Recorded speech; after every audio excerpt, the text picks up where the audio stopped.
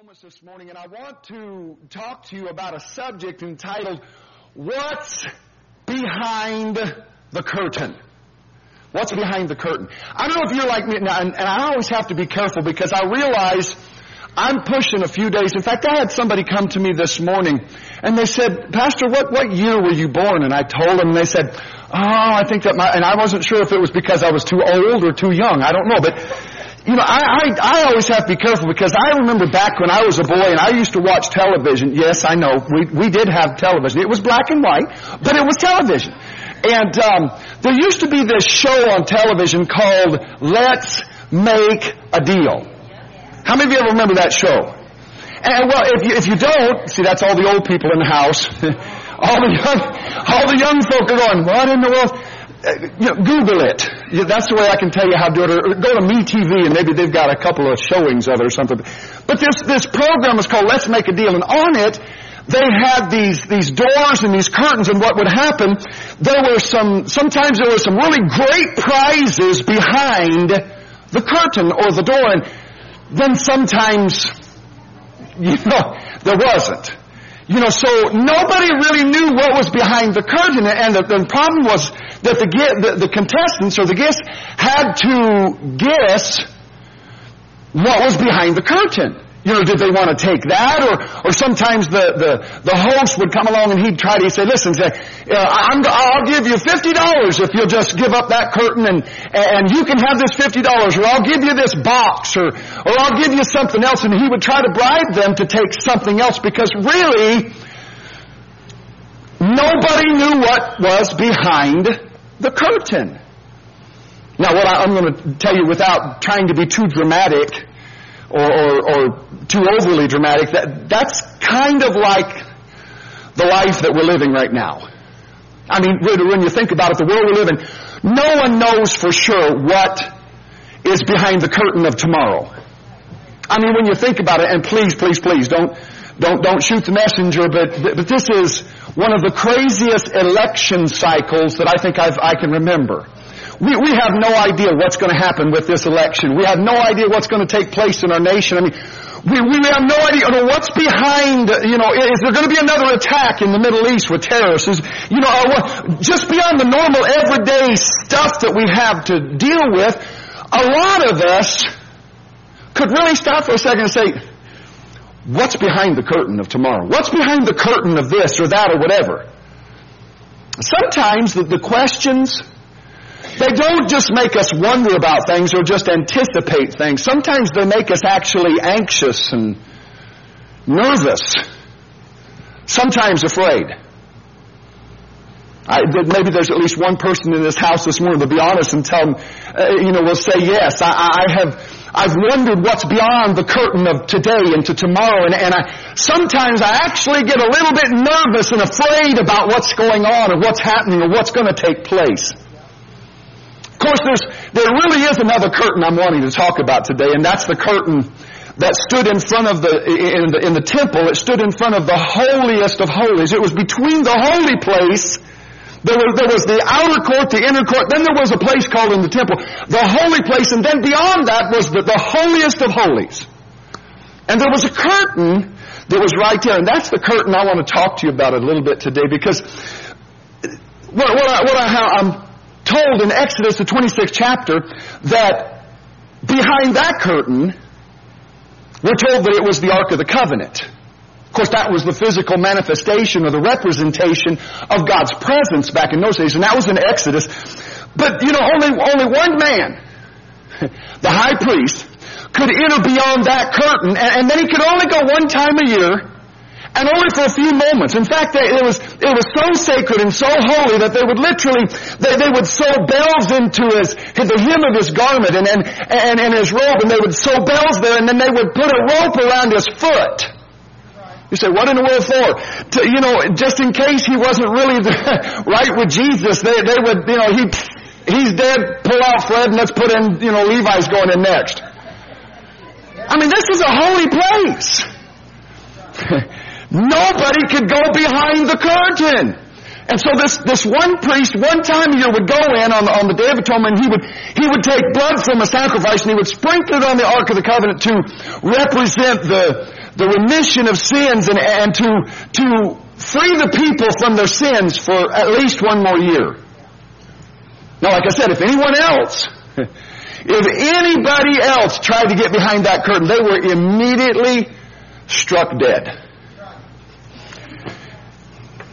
It was a holy place. I mean, not just a holy place, but it was the holiest of holies. Behind the curtain.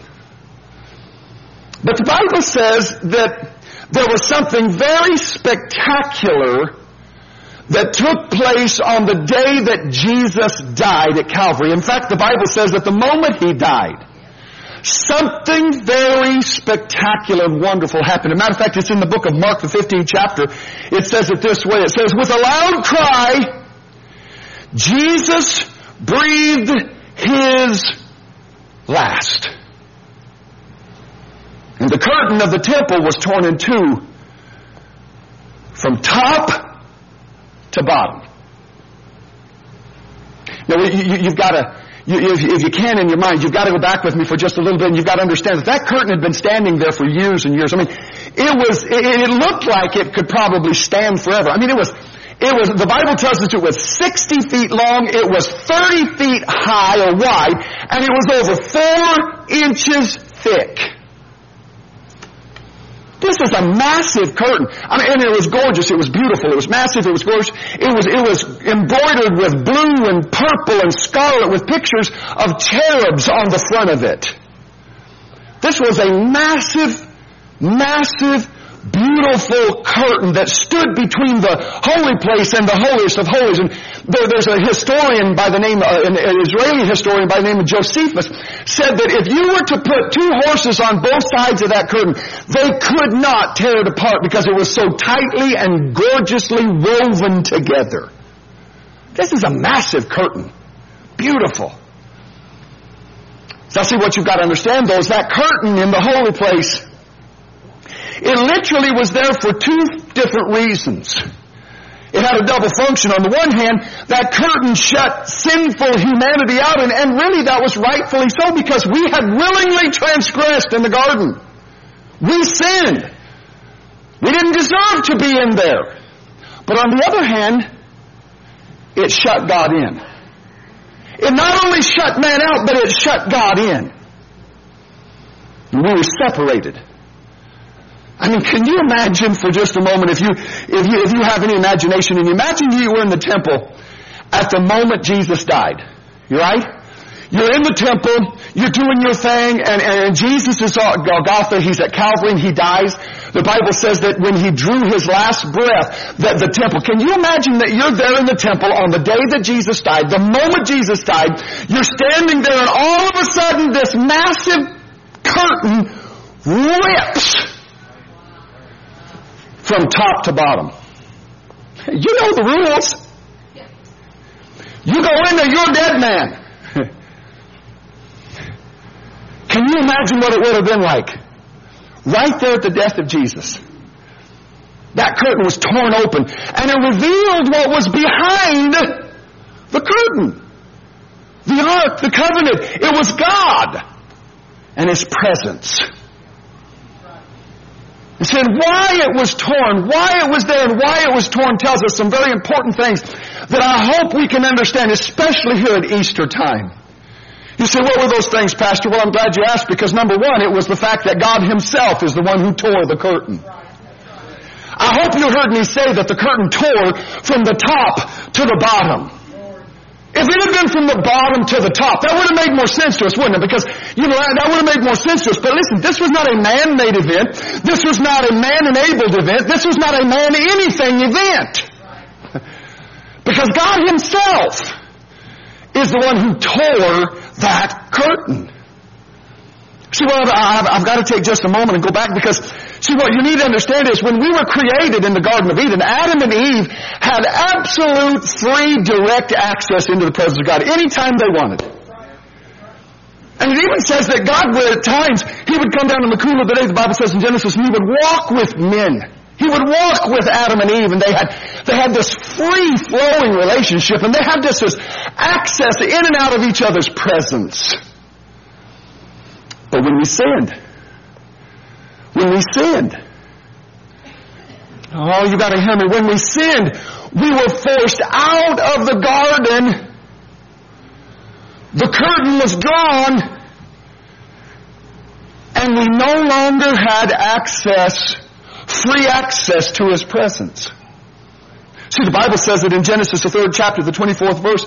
So He drove out the man, and He placed at the east of the Garden of Eden cherubims and a flaming sword which turned every way to keep the way of the tree of life. Right there in the garden, right there at the edge of the garden, God placed cherubims, and He said, listen, you've got to keep man from coming back into this place, because if they come into my presence unholy, they're going to be killed. I love them too much. And then on the front of the curtain in the temple, we see those same cherubims that are embroidered there. They were keeping man out and God in. I'm going to tell you, ever since that day, though, ever since the day that Adam and Eve fell out of the garden and they fell into sin, and ever since that day, we've been looking for a way back in, get past those cherubims. We've got to get back into His presence. And listen, I've got to tell you, we really did try. We tried to separate the curtain from the bottom to the top. We tried to keep His laws. We tried to be nice. We tried to talk right. We tried to spit right. Oh, I'm sorry. We tried to do everything we knew to do this. We tried to tear the curtain, but we couldn't tear the curtain open. We just couldn't get back in. We failed miserably as humans. And then you say, well, but it wasn't our fault. Well, listen, then throughout history, God Himself was looking for a way out. Do you realize that the whole 10 Commandments was His appeal to men and women to live right, and He was trying to look for a way back into our lives? He tried to remind us of His presence. I mean, look at all the different things that He did through the prophets, through all of the Old Testament. How many times did God come and save those people and minister to them? I mean, just think about the Exodus. When He comes along and He doesn't just set them free, He gives them all the gold and the silver they can carry. He gets them out there and they get thirsty, so He gets water out of a rock. Now, I'm not sure about you, but I haven't seen too many rocks that just spring forth. They got hungry. So He sent manna every day to feed them. I'm super glad probably that I did not live back then, because I'm not real fond about going off there, and just picking stuff off the ground and start eating. Listen, I realize some of you farmers, you say, well, where do you think your food comes? Well, I realize that. Food comes out of the can, out of the grocery store. Don't you understand that? I realize, please don't send me emails. Don't Facebook me. Don't catch me afterwards. I'm being facetious, all right? I'm being facetious. But God was looking for what? He put manna. Then they got tired of having manna bread and manna pudding. Manna zucchini bread. Manna fritters. Come on, some of you don't know what I'm talking about, but I remember, I remember the day when I was growing up, we didn't have hamburger buns. We had bread. We didn't have hot dog buns. We had bread. In fact, there was a lot of times we didn't even have bread. We had biscuits. Come on, don't make me go there. But they got tired of all the manna, so what did He do? He brought them down meat. He brought them quail. Brought them some meat. There were times that they would get hot during the day. I mean, it's sunny. It's in the desert, and they got hot, so He brings this huge... You got to think about the size of this cloud. There's over 1 million people. We're not talking about 34, 35, 36,000 people that would live in Richmond. Can you imagine the size of the cloud that would have to cover all of Richmond? Yet this cloud that kept them cool by day covered over 1 million people. Ooh, that's a big one. Poke somebody, say, that's a big one, guys. Then he brought this fire. They would get cold at night because there's no sun out and everything gets cold at night in the desert. And so He brought a fire. Can you imagine the size of this fire? that everybody is warm. Fire by night, cloud by day, water from a rock, manna from heaven, quail that come in. God was trying to get out. He was trying to remind people, listen, don't forget me! My presence! He was trying to do everything he could. I mean, he did miracle after miracle of deliverance and provision to remind us of His presence. The problem was, the curtain was up, keeping us out, keeping Him in. That's what the Bible's talking about in Romans, the 5th chapter, where it says, Adam landed us in the dilemma we're in. First sin, then death.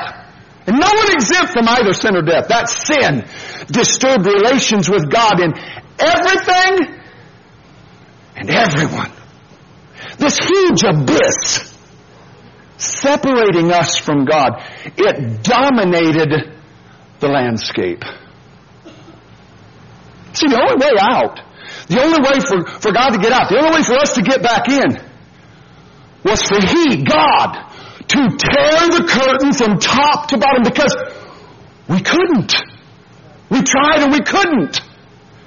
And that's, beloved, where Jesus Christ stepped in. See, the Bible says it this way in Ephesians, the 2nd chapter. It says that in the ages to come, He, God, might show the exceeding riches of His grace and His kindness toward us through Christ Jesus.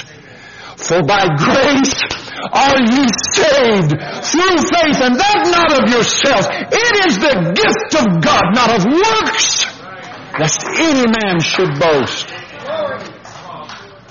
You say, Pastor, what are you trying to say? I'm trying to tell you that God is the one who took the curtain that separated us, and He tore it from top to bottom. Why would He do such a thing? Oh, I'm glad you asked that, because He wanted to show us His heart. See, you think, well, what are you talking about, Pastor? Well, when the Jews worshipped in the temple in the old days, they were always sure there was something that was behind that curtain. But really, remember what I told you, only one man, once a year, could go back there and really check it out. So the mass part of the Israelites had to take it by faith. Oh, you mean, Pastor, that they had to have faith back in those days? Yes! Somebody the other day, I'm talking to them and I said, do you realize this whole thing called Christianity is a thing of faith? Well, if I could see them. Faith. Well, if I could just... Faith. Faith. Those Israelites, they were sure there was something back there, but really when you think about it, just stop for a second, because what? What's really back there? Because, you know, I've seen, you know, if I'm an Israelite guy back in those days, you know, and I had seen one of the old boys, you know, that wasn't right, that hadn't got their self right, and they had to be pulled out by the rope. The bell quit jingling. You know, they're pulling Fred out from underneath the curtain. You know, if I'm in a temple, I'm going, what's back there? Yeah. Looks like to me something scary. Maybe it's like the Raiders of the Lost Ark, where their faces melt off. What a graphic picture. They open the ark and maybe that's what happened. Maybe that's what's back there. Maybe there's something more than the Ark of the Covenant. Maybe there's something more than those 2 tablets containing the 10 Commandments. Maybe there's something more than Aaron's rod and a bowl full of manna. Maybe there's actually what we'll call the fear and the terror of the Lord. Right? Because that's the way that most people, many people, want us to see God. In all His fear and all His terror. Ha. Because that's, if I'm Pentecostal, I have to go, ha. If I'm charismatic, I go, ha. Come on, when you think about it, how many of us have grown up fearing what was behind the curtain? I remember, please, and if you're a visitor here today, God bless you. Come back. I can't promise you it gets any better, but come on back. I remember when I was a little boy and we would have communion services. And for our communion services, they would turn all the lights out in the house. And we would sing these old songs like, oh, the blood of Jesus, oh, the blood. What can wash away my sins? Nothing but the blood.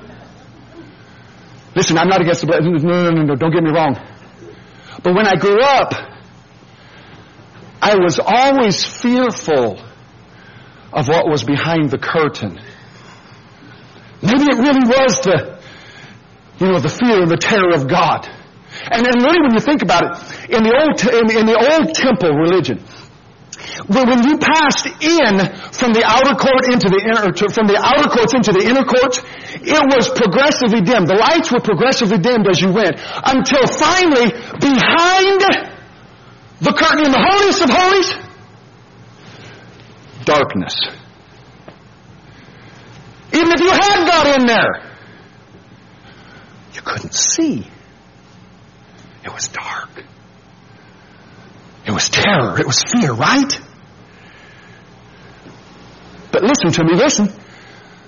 When Jesus died at Calvary and that curtain was ripped open, oh, beloved, sunshine, light came flooding into the presence, and it showed not his terror, but his heart.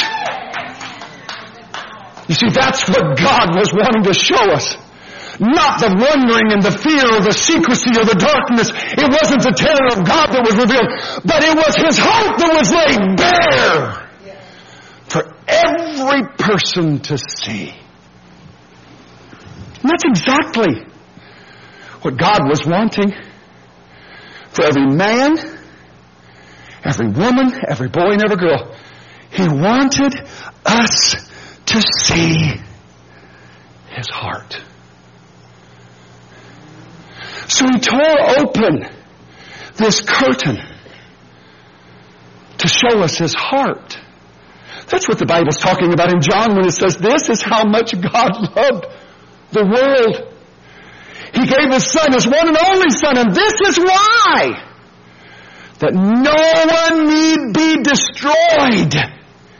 By believing in him, anyone can have a whole and a lasting life.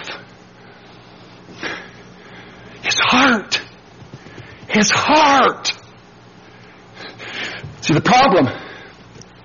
Can I just tell you what the problem was? What the problem is? The problem is so many people still today are wondering what's behind the curtain.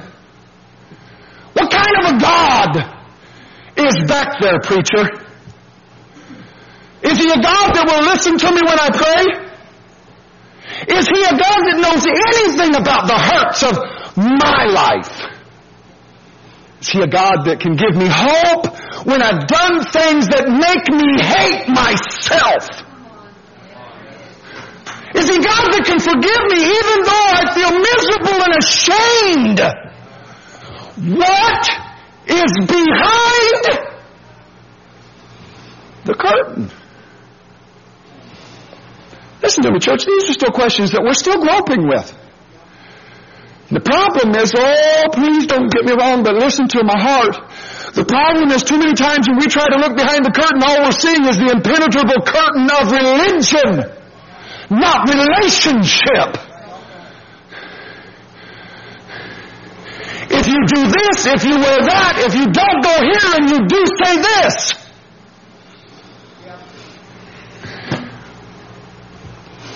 And I know some of you are saying, preacher, you don't have a clue. You don't have a clue. You don't know what I've done. I've tried God. I tried Him, and He didn't answer me like I prayed and told Him to do. I told Him, He didn't do it. Oh, don't shout me down now just because I'm on your bench. Come on, where's the whoop whoop now? I told Him what to do back there. He didn't do it. So what kind of a God is behind that curtain? You don't understand my situation, preacher. No, sir, no, madam. I do understand. I understand what it's like to try and tear the curtain from the bottom to the top. I was talking to someone this week, and I told him, said, I just asked him a simple question because we were talking, and I said, well, have you made Jesus your Lord? And they said several times. And I said, wonderful, I make Him Lord every day. I saw this quizzical look come in their face, and I told them, said, please don't misunderstand. To me, my relationship didn't happen 40 years ago. My relation happened this morning. I'm new and fresh. Why? Because I got saved this morning. Woohoo! OMG, you're preaching! You just got saved this morning? Yes! I got born again today, this morning when I got out to bed. I said, Jesus, I love you. Let me be clean and whole and ready for you. I got saved today. Hallelujah. Well, what did you do to make you be unsaved? Let me give it to you in my best theological, eschatological view. None. Fine. Doesn't matter. Well, if I knew what you was doing, I might not feel so bad about myself because I know that I'm not as bad as you. Right? I love people that we categorize sins, don't we? Yes, I lie, but I would never cheat on my wife.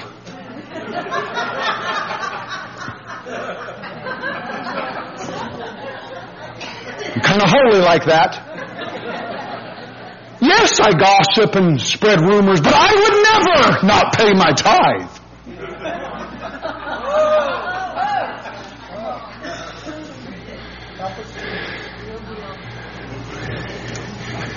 If not shouting here, move quickly. Okay.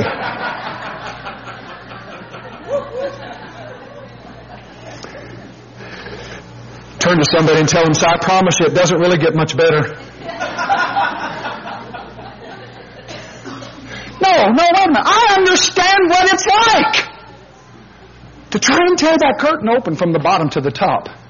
I understand what it's like to pray and to cry and to promise Jesus and to do everything I know to do and then go do it all again.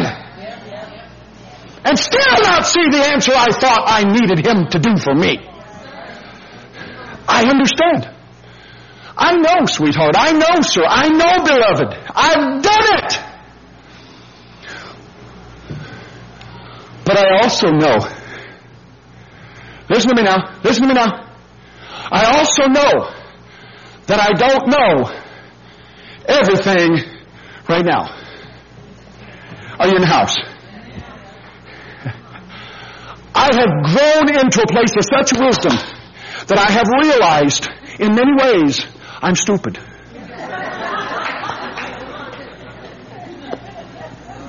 It is very freeing. How many of you know how freeing it is to sometimes just be dumb? I've had people come to me and say, Pastor, I need you to explain this. And I say, I ain't got a clue. Well, how's that freeing? I didn't have to tell them. I said, well, that dude doesn't know nothing. I'm going to the next one that can try to explain this to me. See, I understand that I don't know everything. I realize I can't see everything. I am finite. I can only see so far. Now, I realize, as I've grown a few days, I'm a little wiser than I was like 30 years ago when I knew everything. But what I did was I grew up to find out I don't know. I understand. Because sometimes, spiritually, 2 and 2 doesn't make 4, to me. Turn to somebody and say, he lost me on that one, Fred. I don't know what he's talking about. Listen, sometimes 1 and 1 makes 5, spiritually. What do you mean? Oh, I can give you a theological thing there. Because 1 plus 1 puts 10,000 flight. 5 is grace. So 1 plus 1 comes into grace. See, sometimes I don't understand things. Sometimes I realize I can't see everything right now. And sometimes I just appreciate that things changed when sin entered. Things changed when the curtain was drawn. So this is right where I have learned to have trust. Let's just be honest. Come on, let's go there and let's be honest. Sometimes I hate that word. Are you anybody in the house that would just be honest? If somebody, especially when a good Christian comes on and says, you just need to trust Jesus, sometimes I just take you out on the horse you rode in on. Tell me trust Jesus. But do you know how wise that is? Because listen, I remember when my children were growing up, and I have to be careful because I know my wife will hold up a rabbit for rabbit trails. But I remember when my children were growing up, and we would have to make a decision that they didn't understand. Any parents in the house will give me just a little that says, yes, my babies did not always understand all of my decisions. Sometimes it was because they didn't see far enough. Sometimes it was because they didn't have enough wisdom. They didn't have enough understanding. They didn't have enough knowledge yet. See, when I was a little boy, I did not understand why my dad told me not to play with the pruning shears. I am a man. I am 7 years old.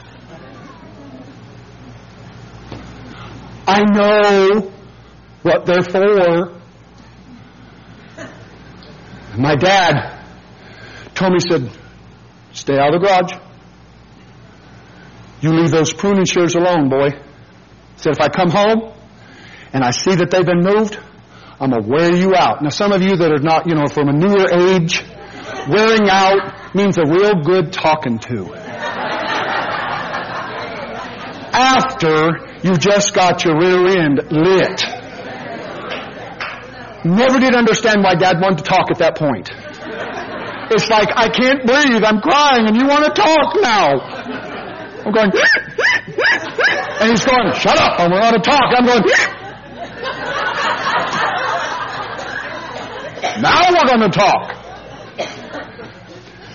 But I didn't understand. Why would he tell me not to play with those? They were so enticing.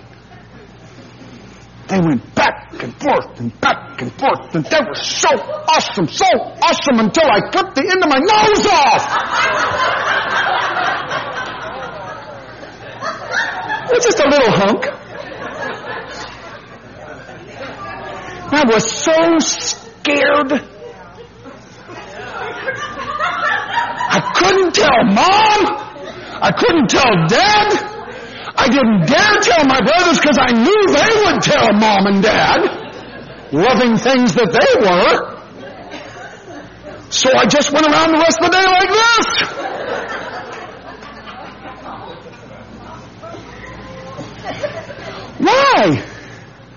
Why would God not do this or that? Listen, I don't know. Sometimes I don't know. Sometimes I don't see. Sometimes I don't understand. But what I can do is I can trust Him that He loves me.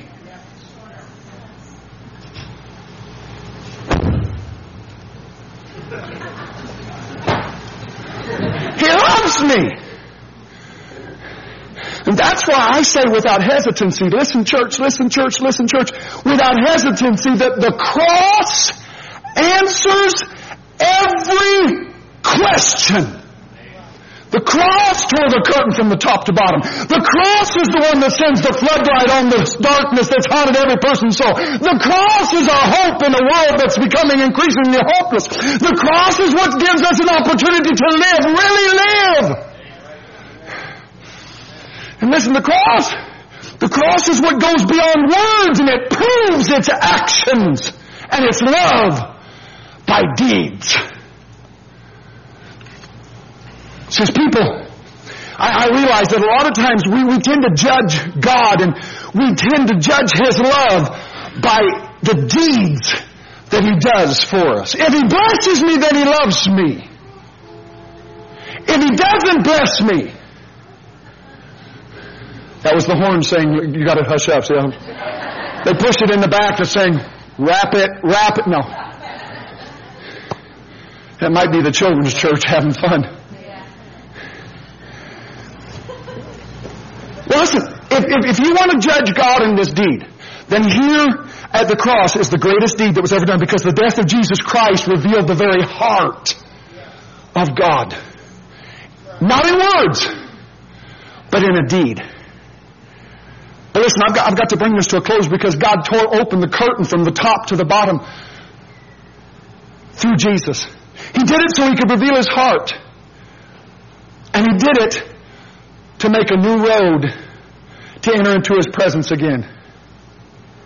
You see, let me close this very quickly, because I need to wrap this up. But even though the curtain at Calvary was ripped, there was still the matter of our sins that separated us. And that's what Colossians is talking about in the 2nd chapter, where it says, He forgave us all our sins, having canceled the written code with its regulation that was against us and that stood opposed to us. Listen to this now. He took it away, nailing it to the cross. See, what God did was He tore the curtain open.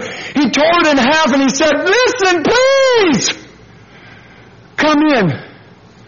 My Son Jesus paid the price for you and I to have relationship. Ephesians, the 2nd chapter, says it this way, but now in Christ Jesus, you who once were far off have been brought near by the blood of Christ. For through Him we both have access to the Father. So this is what Easter's about, folks. This is what Easter's all about. God opened His heart to you. He tore away every obstacle for you. And when Jesus rose from the dead, He sealed forever the road that you could travel to get back to your Father. This is what Easter is about. The Bible says it this way in Hebrews, the 10th chapter. Brothers and sisters, because of the blood of Jesus, we can now confidently go into the holy place. Jesus has opened a new and a living way for us to go through the curtain.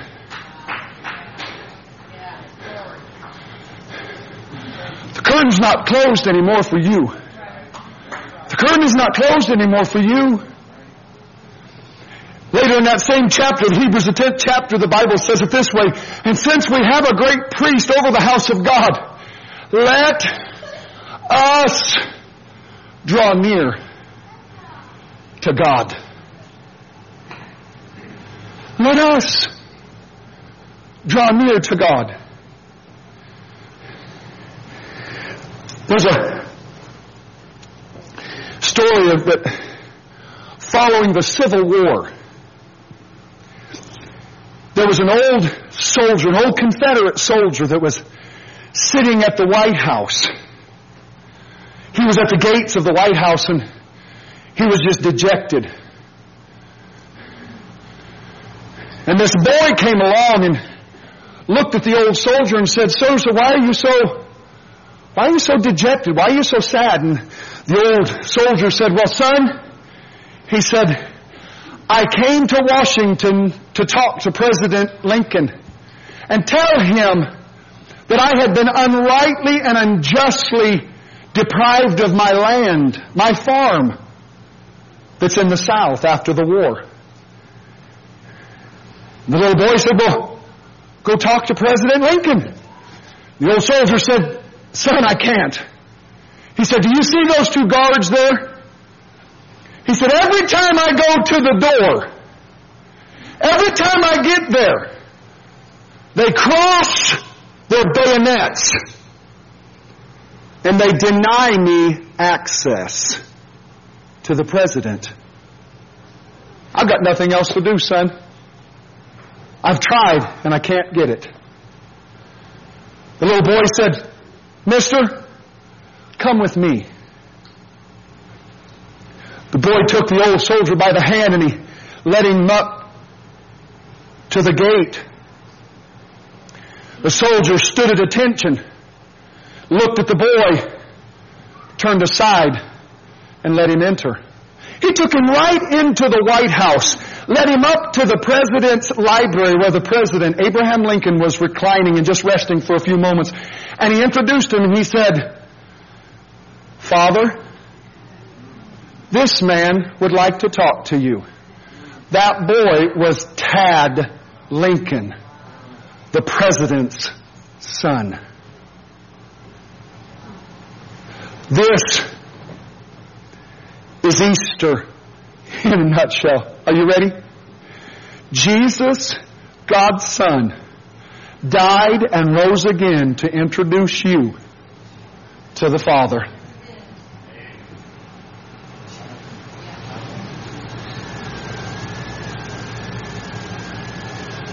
God tore open the curtain.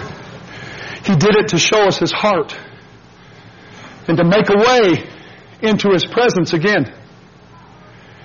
He has made a way to have a real relationship with Him. And He did it so that you and I could not only live in eternity with Him, but have real life, abundant life, overcoming life of faith and trust now. I've got to ask you just a simple question, and that's this.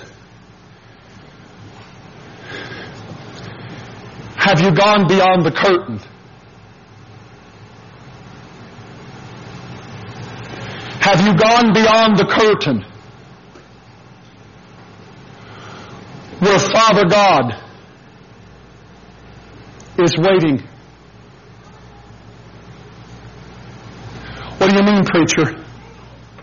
I'm asking a very, very simple question on this Easter Sunday. This message is probably the simplest one I can bring to you, and that's just this. Do you know Jesus as your personal Savior? With every head bowed in this house, just out of respect to the people around you, every head bowed, every eye closed for just a moment, I'm asking you, do you know Him today? How do I know Him, preacher? You have to admit that you need Him first. But you can't do this thing by yourself. You can't tear the curtain from the bottom to the top. You need to ask Him to forgive you of your sins and to wash you in His love. Then you believe in and confess Him as your Lord and Savior. I'm wondering, again with every head bowed, every eye closed, is that you today? So I did that a long time ago, preacher. I'm not asking if you did it again. What I'm asking is, do you need to? Is that you today? All I'm going to ask you to do is very simply, just lift your hands so I can pray with you. Yes, yes, yes, yes, yes, yes, yes, yes, yes, yes, yes, yes, yes. Hands are going up around this auditorium right now.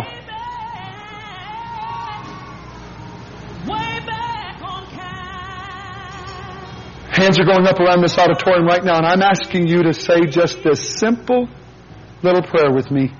In fact, I'm going to ask every person in this house today just to play it, or just to pray it with me. Say, dear Lord Jesus, I ask you today to come into my heart. I admit I need you. Forgive me. Wash me in your love. Cleanse me and make me new.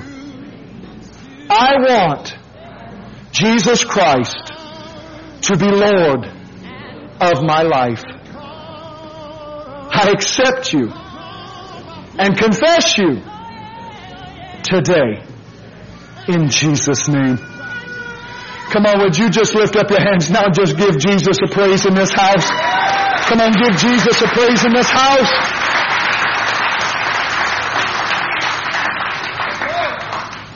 Listen, I want some of our prayer warriors to come real quick. Chuck, Sharon.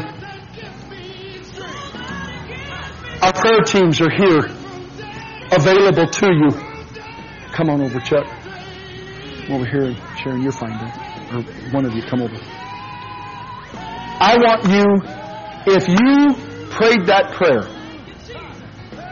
here's what I want you to do, because the Bible says, with the mouth we make confession unto salvation.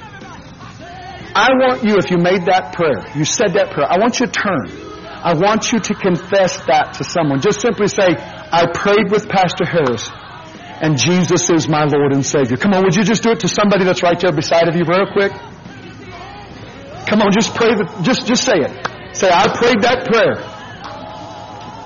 Now let me tell you something just wonderful. For you, the curtain does not exist anymore. For you, the curtain does not exist anymore. In fact, the only thing that those cherubims are doing now are standing at attention, letting you have free access into the king's chamber. Why, preacher? Because Jesus, God's Son, died and rose again so that you could be introduced and have a real life with the Father in heaven above. And not only in heaven above, but in this earth here and through us and our life.